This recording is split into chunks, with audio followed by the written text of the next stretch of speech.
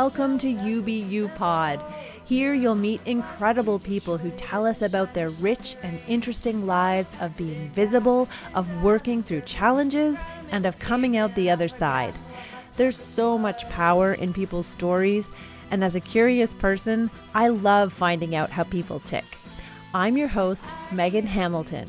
I'm a speaking, visibility, and confidence coach, and I help you be you. In a basement, oh you hide it very well.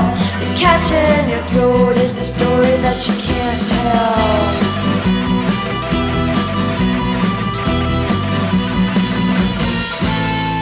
Running on a treadmill.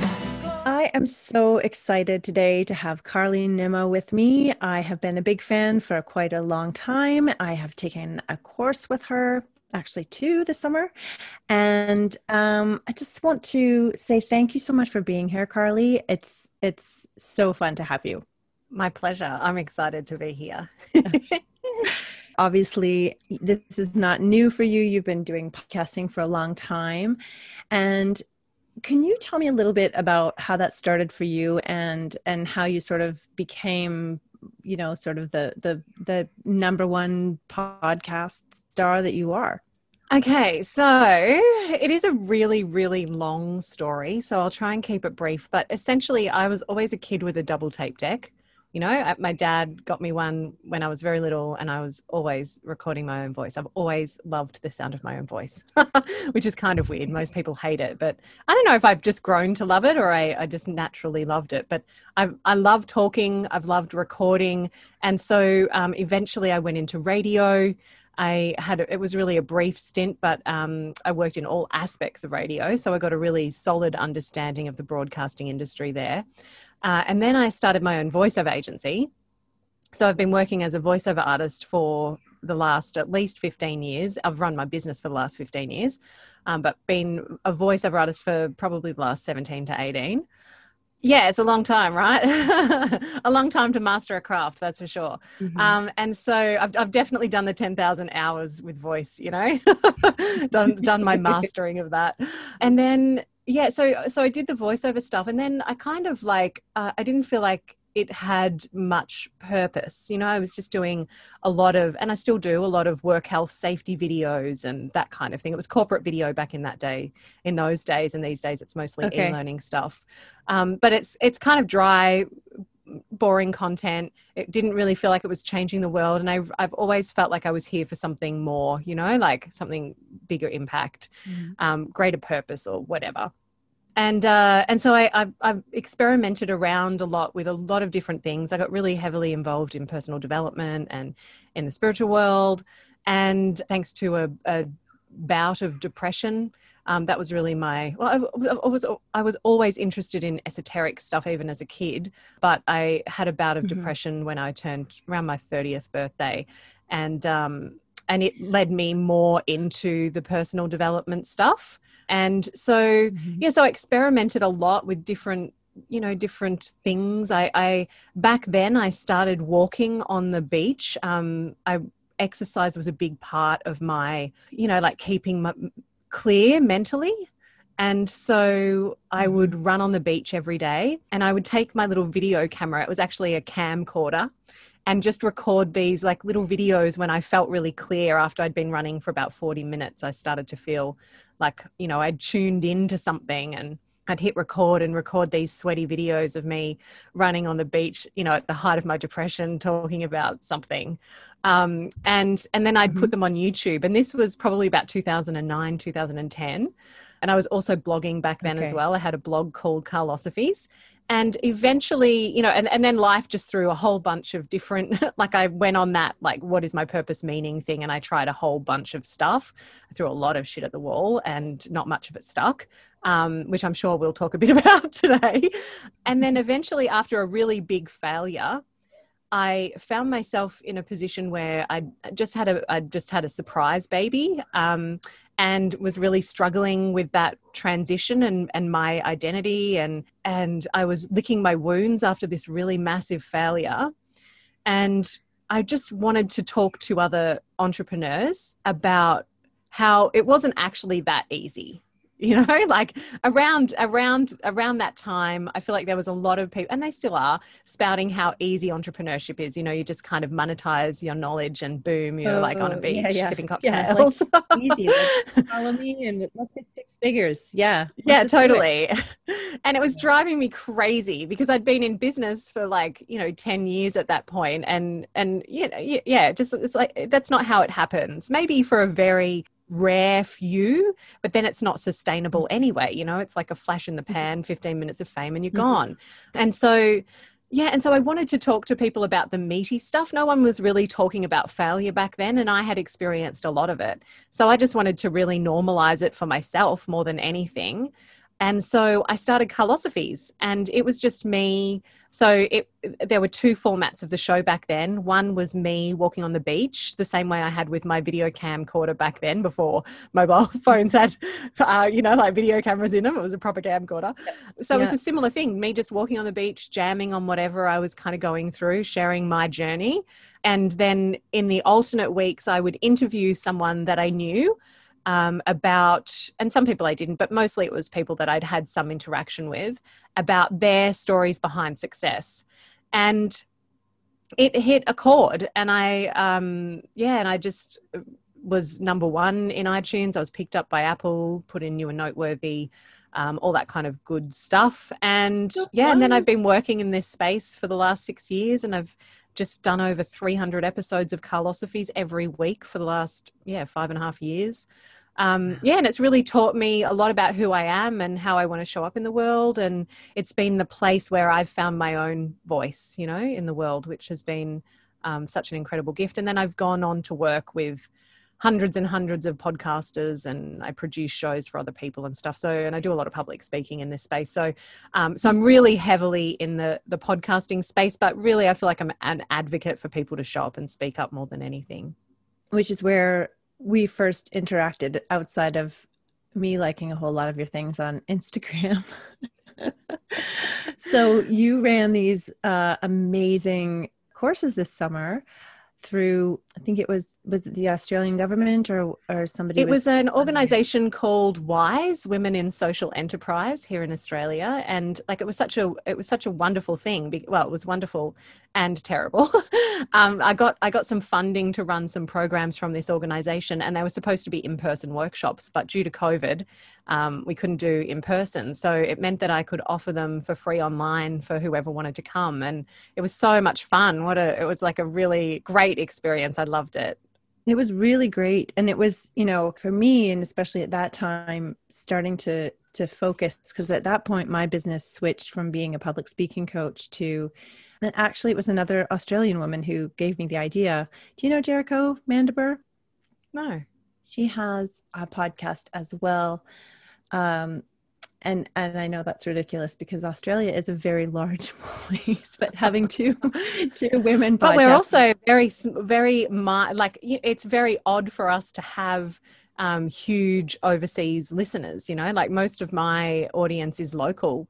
I don't know if it's the accent or what, but it's hard for us to break outside the Australian market for sure. So it's interesting that you've got two Australian podcasts on your playlist. On my radar. And that's not even it. I think it was actually School of Visibility, which was Sam. I love that. Sam. She originally mentioned you on something of hers, and I went there, and then so it's all I feel like I'm like really tuned into Australian women right now, which I'm totally fine with.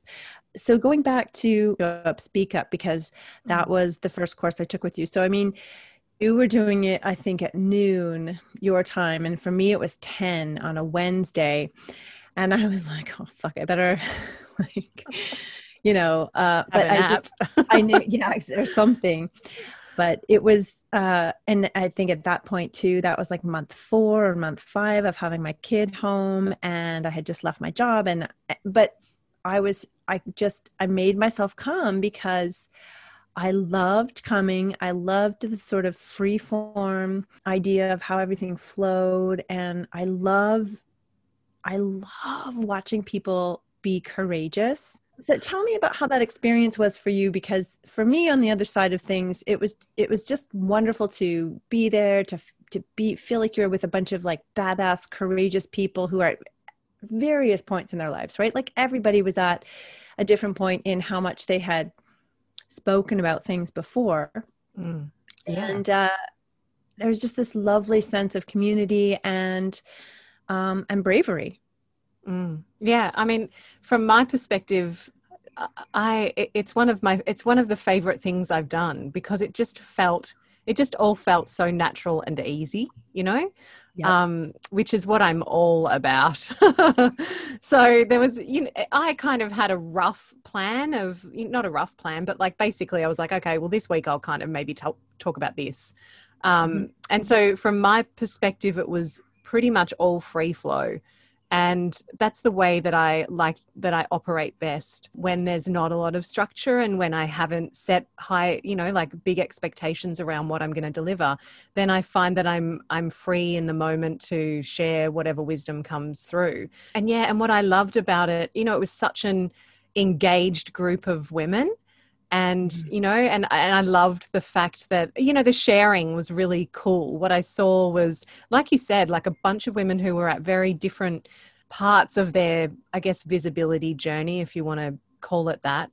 But it's even more, it's more than visibility. It's about boundaries and vulnerability and all that kind of good, juicy stuff. And I feel like it just felt like a really incredible space. And I would come away from those calls just feeling totally energized too. I can't imagine, that's why I do nothing at night.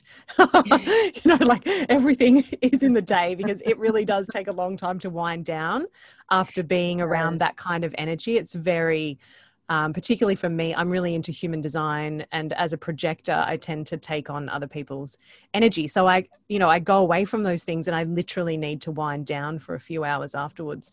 Hence, most of my stuff is that, morning to midday kind of time. I don't do a lot after that. Yeah, no, me too. Although, I mean, I make exceptions for, things that are beyond my control, because it's worth it. Yeah, 100%. But yeah, no, I think I was going to bed at, midnight or 1. Those nights. Going back to, so part of what I'm trying to do with this podcast is talk about being visible, what that means, how that makes us feel, and what it means to go through, to be able when you're going through something complicated. So it's not just like showing up as, fucking amazing all the time on totally. Instagram, and here's my awesome life, and here's the funny joke that took me 5 hours to write that I'm just going to pretend like I'm saying right now. It's also showing people what the fuck you do when things go bad. Right. And, I enjoy that about what you bring to the game as well, because you're not just talking about the sunshine, how great I am and the results I'm getting from my clients, and here's my to-do list. And so going back to you talked about going through a really difficult time and then having a surprise baby and then being a mom. Like that's a fucking lot of things to happen all at the same time. But even before then, you talked about this depression in your 30s, because that really resonated with me, because I went through something very similar as well. And have you done do you talk about Saturn returns at all? Do you know about that concept? No, I am kind of familiar with it. Human design deals a lot in astrology. So I'm kind of familiar with it, but yeah, I'd love to hear what you have to say. Because when someone told me about the concept of it while I was going through things, it completely changed how I was able to even like attack it. So the idea behind Saturn returns is every 7 years we change, right? Our cells are completely different. Everything's gone through a cycle. And so we have these 7-year cycles. And the one from like 27-ish to 35 is like really huge. And so the deal is essentially all of the problems that you've ever faced before that you haven't been able to get through come back to you over and over again, wearing different masks, giving you the opportunity to like properly deal with them so you move on. And then apparently the 7 years after that, like 35 to 42 or whatever that might be, are like just enjoying your life. And I mean, that resonates so much with a lot of women I know, because I don't know very many people who had a great time in their 20s. No, oh Like, God, I no. wish I could go back. It to was the a clusterfuck for years. me, let's be honest. Oh my God. And so, It's like, that's the thing, like I would just never go back. Like it doesn't matter that I had like a banging No. body and no wrinkles or, you know, and still colored hair. You didn't enjoy it anyway. No, You had a I mean, fucking most of the time I was drunk or high, to be honest. Like it Well, was, yeah. I was just in classic avoidance of, you know, of me and my pain for sure. And then I think that's what happened for me, was all of that running away from myself caught up with me when, you know, around that time where I turned 30. Yeah. And then it was actually, the interesting thing was I had spent my entire life never wanting to be alone. Like I always had to have other people around me. I hated being by myself. And around that time, when I was about 30, I moved to an area with my husband, which I had, like I knew no one. I had no real way of getting to know anyone because I worked for myself from home, and you know, I didn't have any kids, so I didn't have a school drop off. And it's where I moved to was like pretty much a lot of elderly people and not many, definitely no, at that time there wasn't really not anyone who was an entrepreneur, because it was, you know, a number of years ago, it was a very small coastal town. And so suddenly I found myself by myself, with myself and nobody else. And so, yeah, all of those years of running away from me really caught up, and I had to get to know myself, you know. And I guess I spent those, I feel like the last, like, because now I guess I'm in that next phase, because I'm 43 now. And I did have a lot, like that 27 to 35 period for me was very painful, and a lot of ups and downs. But then actually 35, I feel like when I hit around 40, that's when I really started to come into my own. And now I'm curious as to what's next in this next phase. More of the same, hopefully. I know. Yeah. You get a second Saturn returns, and I can't remember when it is. I imagine it's probably the double. So maybe 54 or something like that. Yeah, right. You know, all the, then yeah, the Chiron. Really What do they call it? The Chiron? Anyway, yeah. Yeah, In human design, they've got like a thing called, is it the Chiron return? It's CHIRON. And it happens when you're around that point, mid 50s. And yeah, and for a lot of people, that's when, when like there's a particular profile type in human design called the sixth line, which is the role model.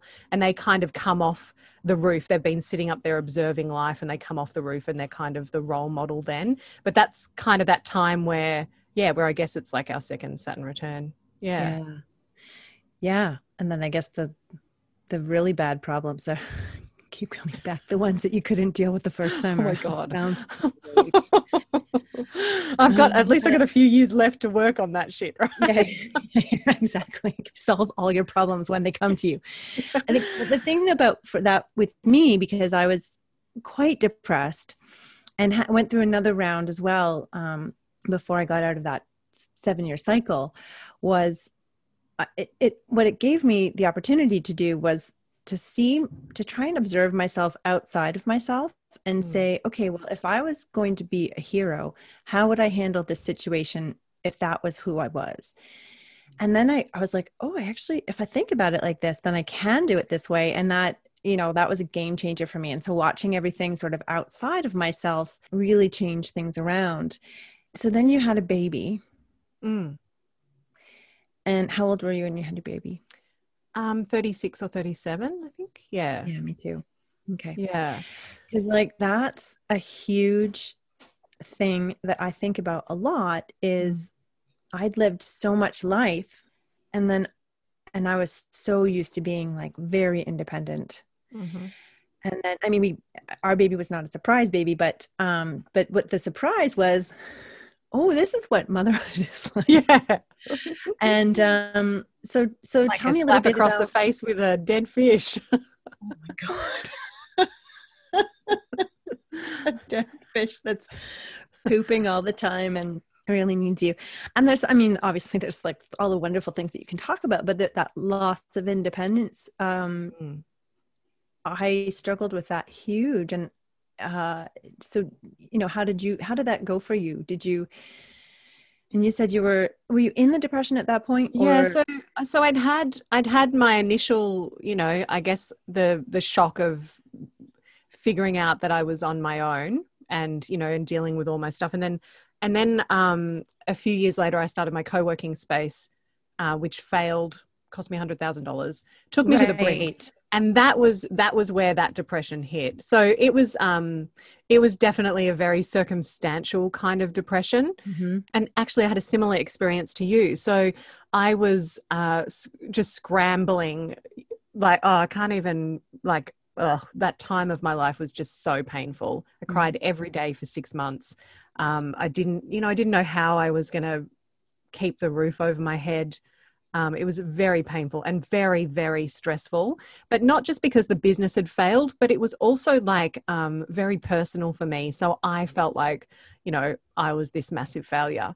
And so I had this moment where I actually had considered taking my own life. I got a call from the Australian tax office for them chasing, I think it was about $16,000. And I literally had like nothing in my account.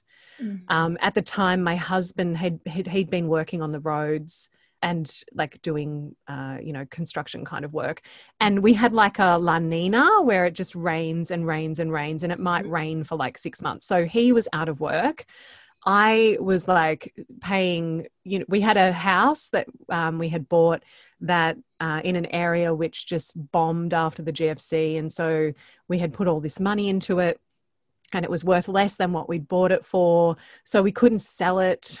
So, like all this was kind of going on at the same time as my business was failing. And, sitting in I had these massive dreams and this like vision of what I was creating, and it felt so amazing. And then I built it and no one came.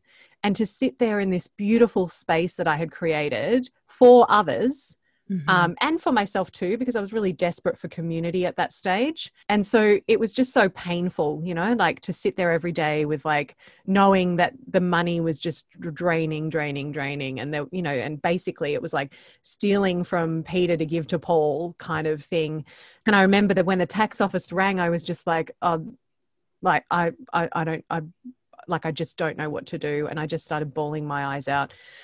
And the guy had said, look, I'll put you through to hardship and maybe we'll get you on a payment plan or something. And straight after that, I had a call with someone who was practicing to be a life coach.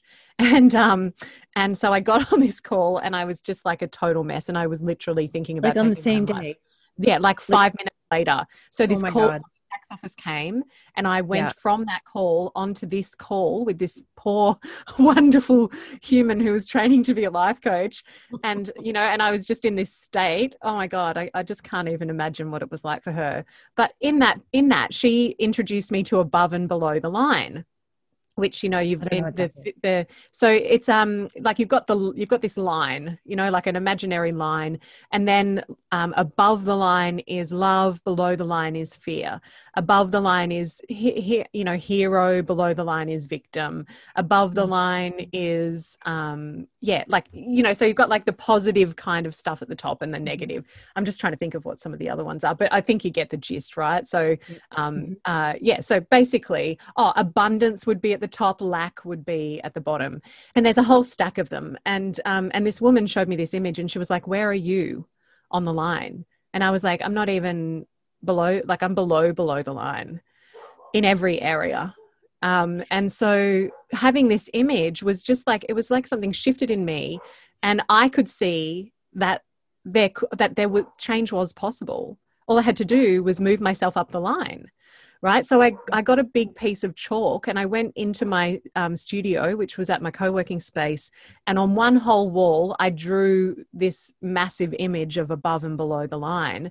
And I just sat there and I thought, okay, where am I experiencing most of my pain? And it was lack, like I was really feeling like, oh my God, I've got like, So thought, well, what can I do to shift that? And I just started tracking money that was coming in. And then I could see, hang on, there is money coming in. It's just going out faster than it's coming in.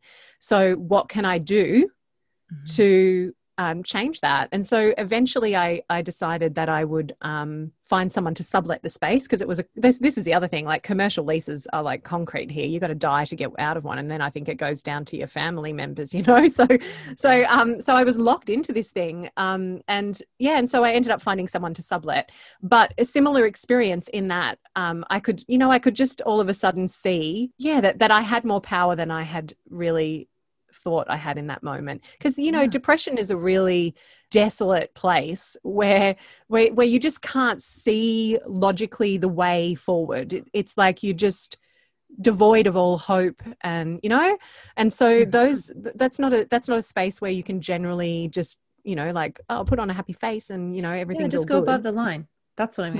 Right. But for me, it was like, I think I'd hit that rock. Well, I explained that time as like, there's this great video.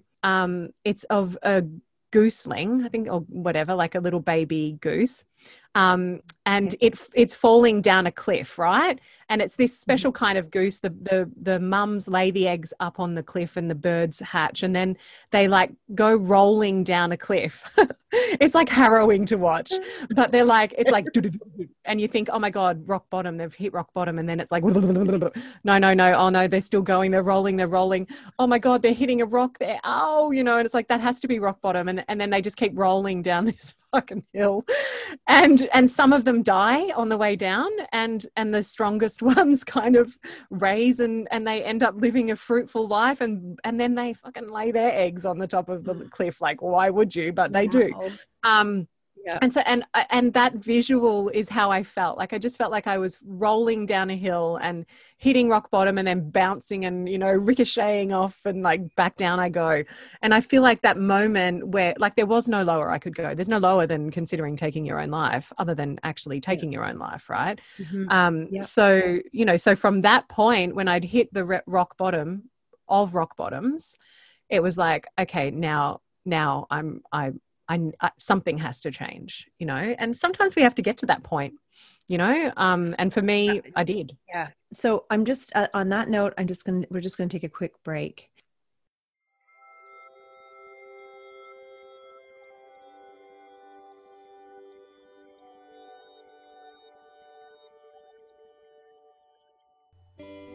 Are you tired of avoiding opportunities because you're afraid you might sound stupid or unprofessional?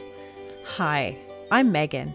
I'm a speaking, visibility, and confidence coach. I help you control your nerves, uncover some of the reasons you've been holding yourself back, and learn how to trust your intuition so that you can speak authentically and with authority. Email me, Megan, MEGAN, @ubuskills.com, and let's talk about how I can help. And now, back to UBU Pod.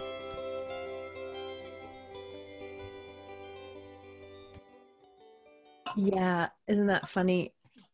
I mean, it's not funny, but just the amount of women I know that around 30, like, massive things change, and then you fucking build yourself back up and be resilient, and then learn. Totally. Like, oh, this is who I am. Right. And in that space, I felt like I had flipped things around a little bit, because, I had taken some action, but that's when I fell pregnant, right? Like, I actually that's found when you people got pregnant? So I found people to sublet the space. They came in, and that weekend, my husband and I went to celebrate, and we celebrated a little bit too hard, and I found myself pregnant. So it was like I had made space, like this, I had this huge thing that was all consuming in my life, and I committed, which was a really scary thing. I find scary, endings can be quite scary. Like admitting that you were wrong and admitting that things aren't working is a really courageous thing to do. And I feel like a lot of us hold on for too long, we're like that cat, that image of the 90s with the cat hanging off the cliff, just hang in there. And it's like, it's also okay to let go and be the baby gosling, and like roll down that hill. What's that? Well, you have to learn that the first time, because if you don't know that you can get up, then you sort of like think that when you fall, you're done. That's it. Right. Yeah. And who knows how long it's going to take you before that really happens. And you might, I just feel like sometimes in your 20s, and that's not to say that this is the same for everybody, but when you feel like you've really fallen, your 30s are like, oh, really? Is that, yeah. let me show you what's up. Is that as low as you can go? Let's see. Hey, Let's girl. check that out. Welcome to the 30s. They're really getting to know yourself, period. And so then you had a baby, and then, let's talk about how motherhood changes our sense of self, because I find that that's another thing that doesn't get talked about very often. And there's this great documentary in Canada of Canadian rock moms and what it actually takes to, be a musician, be a mom, go on the road, the sort of reverse stereotypes that you have to deal with on top of just everything else. Tell me how that went for you. Tell me how your sense of self changed and developed.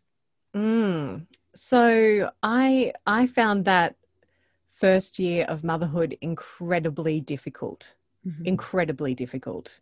For a number of reasons. I felt more isolated than I ever have. And that was saying something, because I'd really felt very isolated in my first depression. And, I was also having to, I'm the primary breadwinner at home. So my husband, he works, but generally, it's a basic income. So so the earning potential is with me.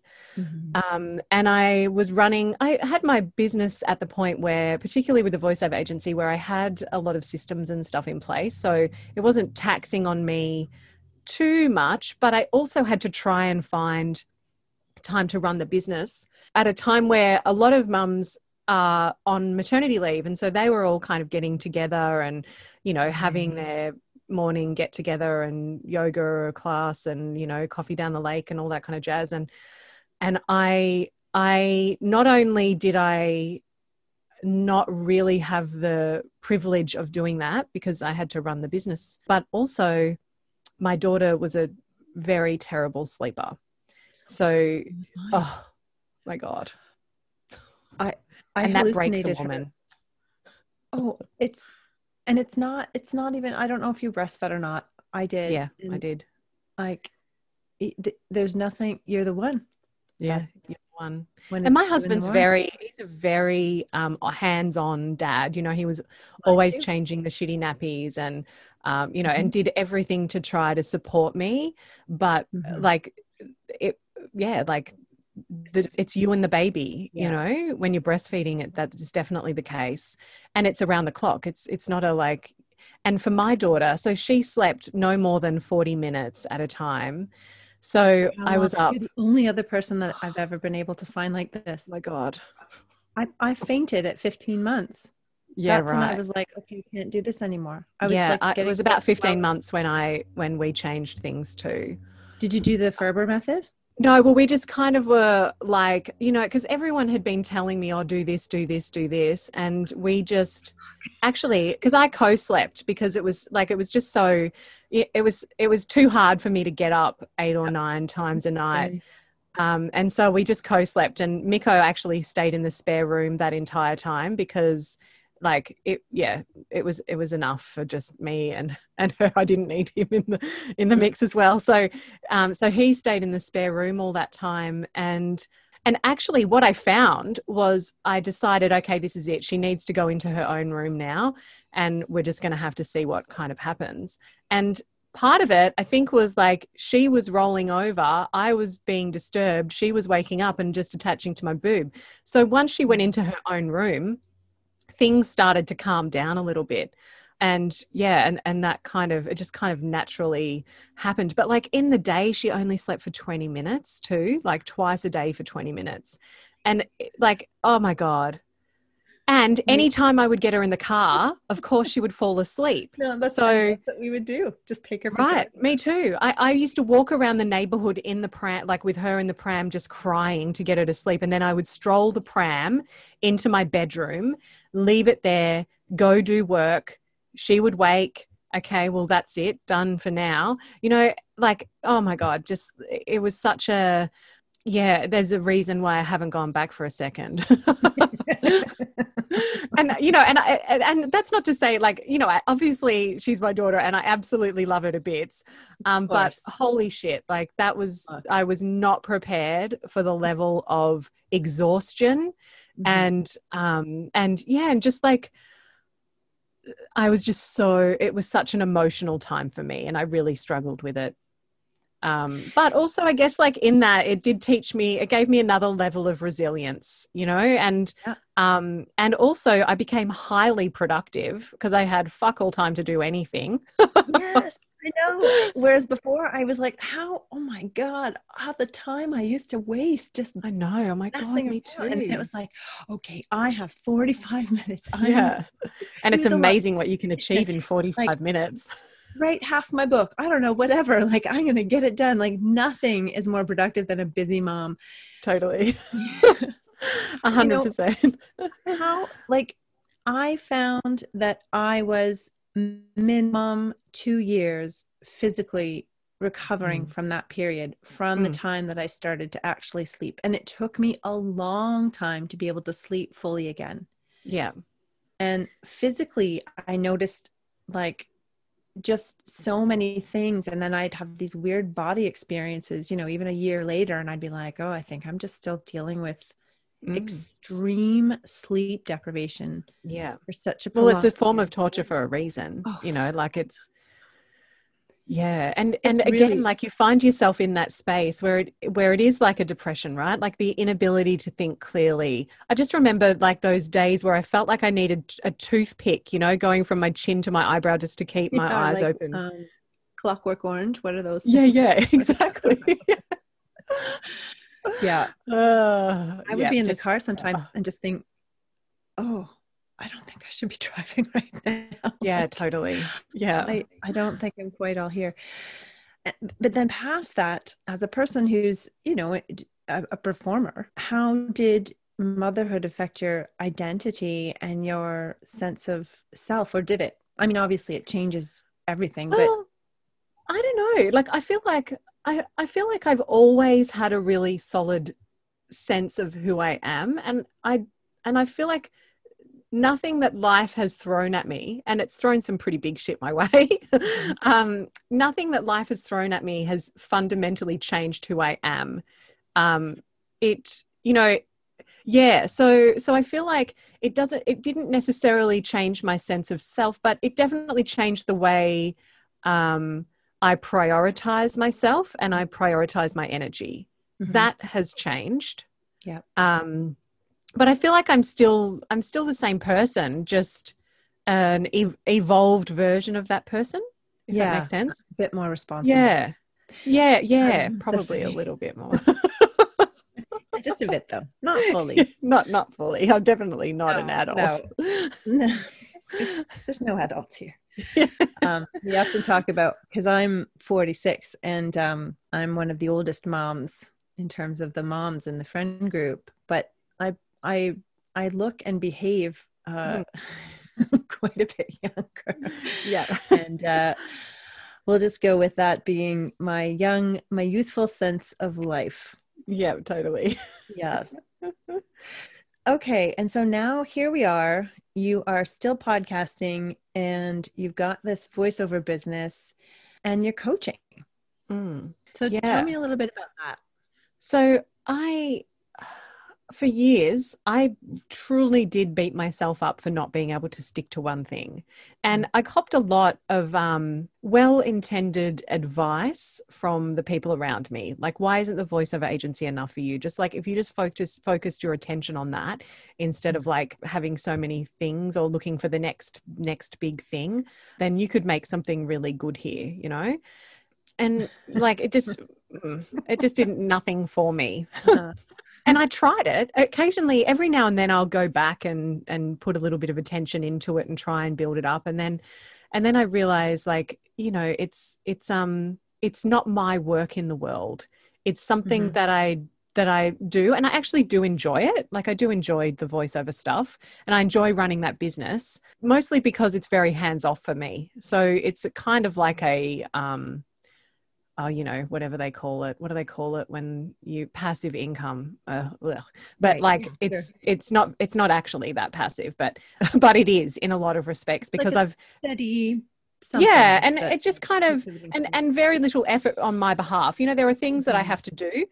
Occasionally I'll have to jump on a phone call, but like we've got lot. I'm a very systems person. So if I know I'm going to have to do something more than once, I'll create a little hack so that I don't have to do it again. Like I'm a person who is very, and actually having a baby, that's something that did shift for me, was I was forced to put these systems in place. And so, I went about and created like procedure manuals and all that kind of jazz so that everything had a place. And now clients can just go and log a job, and that job gets sent off to myself and my editor, and one of us kind of send it to a talent, and then the talent records and they send it to my editor and he kind of handles it. And then I'll handle sales inquiries and the invoicing. And then I have a bookkeeper kind of do the rest. Yeah, so it's not time consuming for me. It's quite enjoyable. I really like my clients. They're fantastic humans. And while it's not like soul enriching, it helps with the bank account, and it's not something that I hate to do. So I continue to do it. And you're the boss. Yeah, and I'm the boss, which is something that I've always been that person, like even I had jobs, but I was always the manager. Yeah. And I actually don't really enjoy working for other people that much. I'm more I'd rather be the person directing the people. That's really where I feel like my skills are, in directing, whether that is like, directing people how to best use their energy in their business and where to show up. And strategy is another thing that I really love. I love helping people come up with their own strategies for life, business, whatever it is that's going to work for them as a unique person. Right. Because over the last, 43 years, I guess, but like particularly the last 15 of running a business by myself, I've tried all the strategies. I had an online podcasting school. I still do. Mm-hmm. And that was going to be that whole put your knowledge into a course and go sip cocktails on the beach while the money ticks in. And so, and I went all in on that, and I had a team. I had a Facebook ads person. I had an online business manager and assistants and all that kind of jazz, and sales funnels and all the things that we're supposed to have. And none of it worked for me, or it did temporarily. And then it just kind of come to a stop, and there was no rhyme or reason as to why. And so for me, I've realized that the things that work, like I look back on my life and I look at, okay, what didn't work? Well, this didn't work. Why didn't that work? Well, what similarities are there between the things that didn't work, and what similarities are there between the things that did?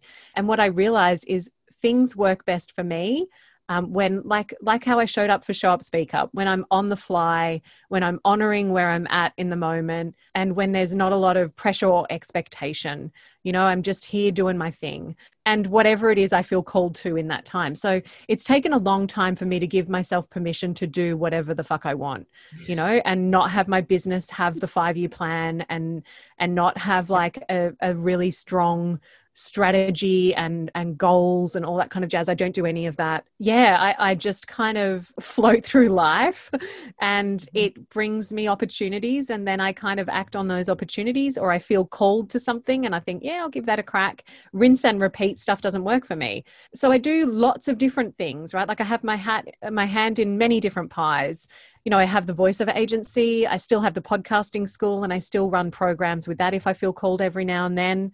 I also produce shows. So I get invited by a lot of large corporates to produce and consult on various podcasts. So I do a lot of that kind of stuff. I work with podcasters on their own personal strategies and improving their show. I've run various masterminds and stuff in that regard. I've run business masterminds. I've done business coaching. I do a bit of life coaching. I run retreats, just whatever is floating my boat at that moment, and whatever I feel like people want, and what I feel like I feel called to deliver. And then I just kind of honor that. And sometimes it brings up a lot of fear because it's not nothing certain. But what I found is like nothing is certain. Like you can have the best plan in the fucking world and it might not work out. So for me, I feel like sometimes I'm on tenterhooks, and I do feel a bit like that cat hanging onto the cliff, like, fuck, what, like shit. But it does work.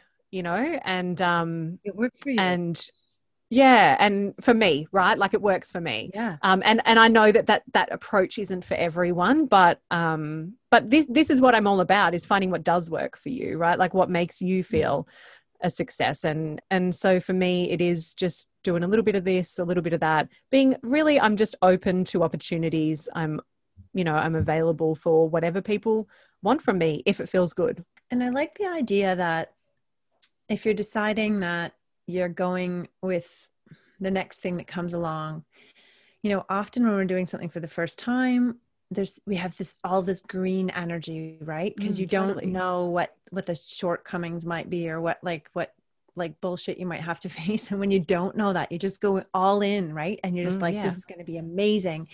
And you bring all this energy to it. And, I don't know much about human design, but almost every single person that I know is talking about it, which makes me think I should probably look into it. But I should pull your chart. Yeah, do it. I would imagine that whatever is part of your human design is like somebody who manifests things, who makes things happen, who follows, follows your heart and follows your energy, and brings a lot to the table in that regard. Because sometimes I feel, Yeah, totally. But it's interesting, right? So in human design, there are 5 main types. Most 70% of the population are like generators. So, or a form of generator. And so basically they're here, like the generator is like, you're actually a generator. Like you're here to generate things. You've got an energy that if you're doing the things that you love in life, it can keep sustaining. So that's about 7. They're like the worker bees. They're here to create, they're here to build, they're here to generate, and generally really warm, lovely human beings. I love generators. And then you have manifestors. They're about 9% of the population. Now, these people are the people who can just have an idea and start it, and it will be a success, providing they're informing people. And they're generally the people who have big success in the online space, because they can just say a call to action and people are going to take that call to action. That's what they're designed to do. They're designed to initiate. I'm not one of those. I'm a projector. So a projector is about 20% of the population. We are the guides, and we don't have that consistent energy. So we have to prioritize downtime. We have to prioritize sleep. And also, we're not here to initiate. We are here to be invited. So for me, knowing that about myself means that it has fundamentally changed the way I show up. Before, I was the person who had the idea, put $100,000 in, and voila, we're sitting in an empty co-working space, and I'm wondering, feeling bitter and resentful, why isn't this working for me? When so projectors and generators can have that sense of like, why isn't this working for me? It's supposed to work for me, because that manifestors, the 9%, they've been the lords and the kings and the rulers of our system for years, and so they've kind of told us how it's supposed to work, and we've all gone, yeah, well, and then we are trying to like start and initiate and create the things, and then wondering why it's not working. And so for me, I really embrace human design. I'm not really down with dogma of any kind or anything that like, I don't believe hard and fast in anything. But for me, my experience with human design has been fascinating, because it's really allowed me to understand and just experiment. So before you had said, like, my whole nature is that I'm here to guide people. I'm here to, I'm a 1-3, which basically means that I'm here to investigate things and then test out the theory. And so I'm a massive experimenter. And knowing that about myself, and that's how I'm built, has been one of the most freeing things that I have ever experienced, because up until that point, I thought I was a failure. I thought, like, why do I always have to, I should have just taken their word for it. When they said to me, this is how it is, and I went, let me just test that theory. and then it didn't work, and they were like, I told you so. You know, like all the stories that you have around that stuff when you are an experimenter, they're not all positive, you know. In fact, they're rarely positive. But for me, like I have to experience something, and my whole makeup is like we all have these different centers. It's quite a complex system, but for me, I have my throat and my G center, which is about sense of self, identity, and direction, and my spleen, which is all about intuition. And so I have a channel that runs from my spleen to my throat. So I'm constantly speaking in the now, right? Which I'm sure like that's what I'm doing. And then I also have a channel that runs from my throat to my G center, which is a center of leadership, but not leadership in the I'm the king, you are my kingdom kind of thing. It's a really democratic leading from the inside kind of energy. So that is who I am. And when I honor that and I show up and I'm not trying to make shit happen, but I'm just available, you know, I'm making my energy available, then that's when shit works for me. So, you know, we all have our unique makeup. Yes. And whether we use human design or we use whatever tools we want to use for that, Strengths Finder, I don't like Roger Hamilton stuff, your own sense of direction and knowing, whatever it is, like we all have our own unique strategy. We're not all built the same. We're not here to do things in the same way. And for me, human design has been not only a great tool for understanding myself and how I show up in the world, actually as a tool of forgiveness and acceptance, but also for those around me. When I look at their charts, I can see, you know, I can understand that they're showing up from their design. And that's a wonderful thing. So I can have not only more acceptance for myself, but also acceptance for others, which is hugely liberating.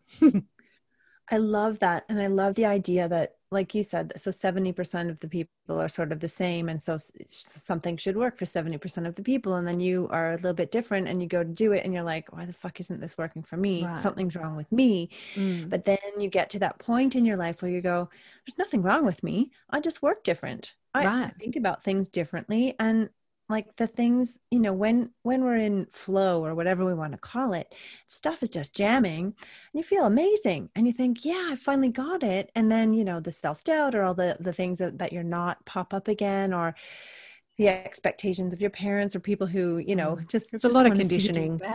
Something. Yeah. So, and like undoing all of that and just really honoring what it is about you that makes you jam and makes you feel alive is fucking liberating. It's so, and you're right. Like, and you look for that in other people. And instead of taking offense to something, you think, oh, they just see this from a totally different angle. And it and that's okay. brings you up to be like more compassionate and less just 100% frustrated all the time. Totally. Nice. And compassionate, not just towards yourself too, right? Like compassionate towards them, but greater compassion for yourself, which I think is like when we are truly accepting and compassionate towards ourselves and we have that, you know, that we've built that muscle up, then we can't help but be more accepting and compassionate of others. And that's how we impact. Like I honestly think that having been heavily involved in the personal development world for years, you know, and all the blocks and all the things we've got to fix and all this kind of shit,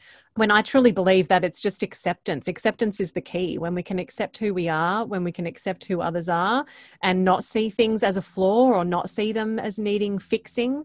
You know, I don't believe anyone's broken. I believe everyone comes as a whole and complete human being. And that involves like some of the good shit and some of the bad shit, right? Like we're just a spectrum of humanity, a spectrum of feelings, a spectrum of emotions, a spectrum of behaviors.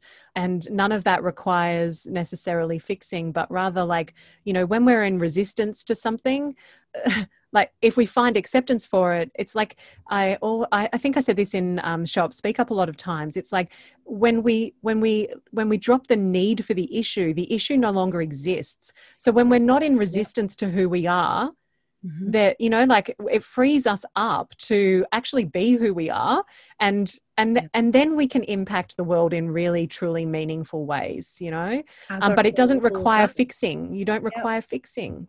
Yeah, exactly. Yeah. And it's I've been doing a lot of shadow work and I've been building this course with tarot and shadow work that's coming up. And that's the whole basis of it is, and this is all geared towards speaking and visibility is when you really know the shit about yourself, the stuff that you've not really paid attention to, or that you've knowingly or inadvertently pushed aside because it was too painful or whatever. When you go back and really take a look at it and find yourself accepting that part of yourself and really understanding it for whatever the thing was, what it really was, not just what we've decided it was and then moved on. Like, it's so radically shifting, radical acceptance. Yeah, radical acceptance. Yeah. Right? Just like, whatever it is, okay, that's me. I mean, there's no point not being that, because you're just going to feel awkward all the time. Right. And denying who you are actually creates like a sense of shame, and that kind of creates the shadow, right? Like, you know, the shadow is just shame. That's all it is. Totally. Yeah. And so, like, shining a light on that stuff, I feel like that's been my work over the last decade, has been looking at those areas where I feel like this part of me is not acceptable for some reason. And then I kind of bring that part forward. You know, I did some incredible work with a singing coach who was way more than a singing coach a few years ago. And we did this stuff. It's fascinating, the psychology of selves. And that whole thing is around, you know, we've got all these different aspects to us, and a lot of them are hidden. So, for example, we may have, and a lot of it is common vernacular these days, like the inner critic, you know, so we have this inner critic, and then we also have within us an inner appeaser, you know, but often the critic is really strong and in front, and it's hiding the appeaser away kind of in the shadows. And so in voice dialogue work, you speak to those parts of you, which have basically, it's like a separation of selves. It's kind of almost like having multiple personalities. We all have kind of these multiple personalities living within us who have been established during certain periods of our life. You know, so something traumatic happens in our childhood and we create a persona to deal with that. And these little personas are living around inside of us. And some of them we are really deeply ashamed of, and they're really hidden deep. And, you know, and that kind of stuff often comes out as, you know, like passive aggressive tendencies. And, you know, like whatever we're hiding in the shadow, the other one is expressing itself really pretty fully and often not in particularly healthy ways. So voice dialogue work is going to speak to these different aspects of you, and it's fascinating stuff. But that had me really you know, look deeply at some of the little me's that were running the show, and to find, and the whole purpose of that exercise is to find acceptance for those little versions of you, instead of trying to hide them away because you feel they're not socially acceptable, or, you know, not the most attractive elements of your personality. So yeah, the shadow work for me is really about finding acceptance. You know, that's what brings it out of the darkness and into the light. 100%. And it just makes you, it opens everything up, and you're just like, I don't give a fuck about that anymore. Totally. It's so cool. It's like a lot, like, you know, just a weight lifted. Like a literal, yeah. Like you feel, yes, it's a massive change. It's a big difference. And there's, you know, the good news is there's always shadow things. So we can there's always something more. Better. Well, it's just been incredible talking to you today, Carly. And like, thank you so much for coming on and sharing all of your, you know, life stories and wisdom, and looking forward. And if you